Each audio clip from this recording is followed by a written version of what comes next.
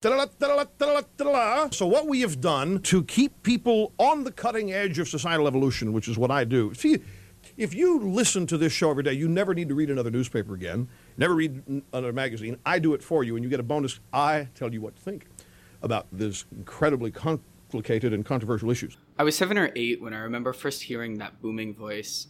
I was driving with my dad, Rush Limbaugh blaring over the speakers. It must have been 2013 because Rush was bashing Obamacare.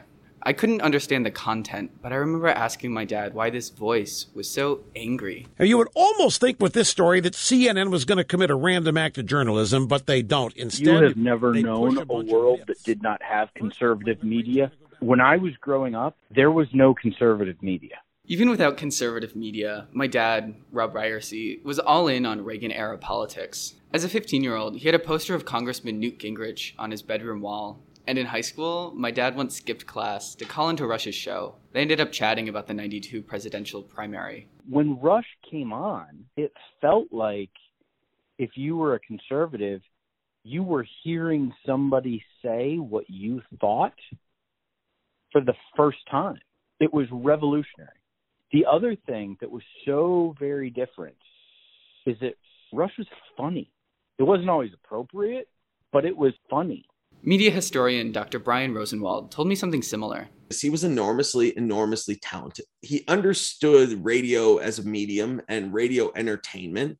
Rush began a show in 1988, and by 1992 already had amassed an audience of 12 million weekly listeners. 12 million in 4 years. That's insane. He's maybe the most unexpected political celebrity that you'll ever find. He's been fired as like a DJ 5 times, no college degree. Less than a decade later, he's sleeping in the Lincoln bedroom, which is about as dramatic and quick a transformation as you're ever going to see. Dr. Rosenwald's referring to a moment when the President of the United States, George H.W. Bush, invites Rush to spend the night in the Lincoln bedroom in the White House. The two tell the Washington Post that they didn't talk shop, but that's kind of hard to believe. It's 1992. Bush is behind Bill Clinton in the polls, and the biggest conservative voice in the game, Rush, is refusing to offer an endorsement. So Bush invites him to the White House to, kiss Rush's ass. And I just have to ask, how does this radio personality get to be so influential? Realistically, radio is a commercial business. It's about the almighty dollar. Good radio is a soap opera. Good radio is these evil people want to destroy American values. These people, they hate you. They hate everything about you. They hate your values. So Rush is proving that there's a hungry market for conservative media. And Brian says that you can see the way that this collision of ideology and market forces affects our lived reality today. That is pushing people to want representatives who are going to be fighters for them, who are going to be more and more extreme, who are going to see politics more and more as warfare. This helps to fuel that upsurge in the conservative coalition of people looking for a party that is more Ted Cruz and Donald Trump than it is George W. Bush or George H.W. Bush. Conservative media pushes its audience to elect people who sound more like their favorite radio hosts than actual politicians. Think Matt Gaetz and Marjorie Taylor Greene. And by creating this culty conservative celebrity culture, we don't just get an incompetent government. We get one that's dangerous, one that bends towards fascism. This reality wasn't lost on my dad, who's actually spent the past decade pushing progressive politics. There are very, very few issues that I would agree with Rush on at this point.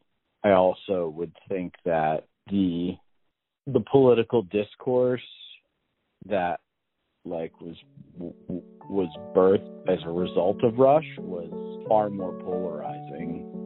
That I think you got to lay at his feet.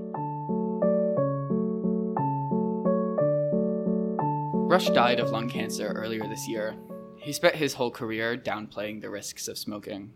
Another story here. This is from the AP.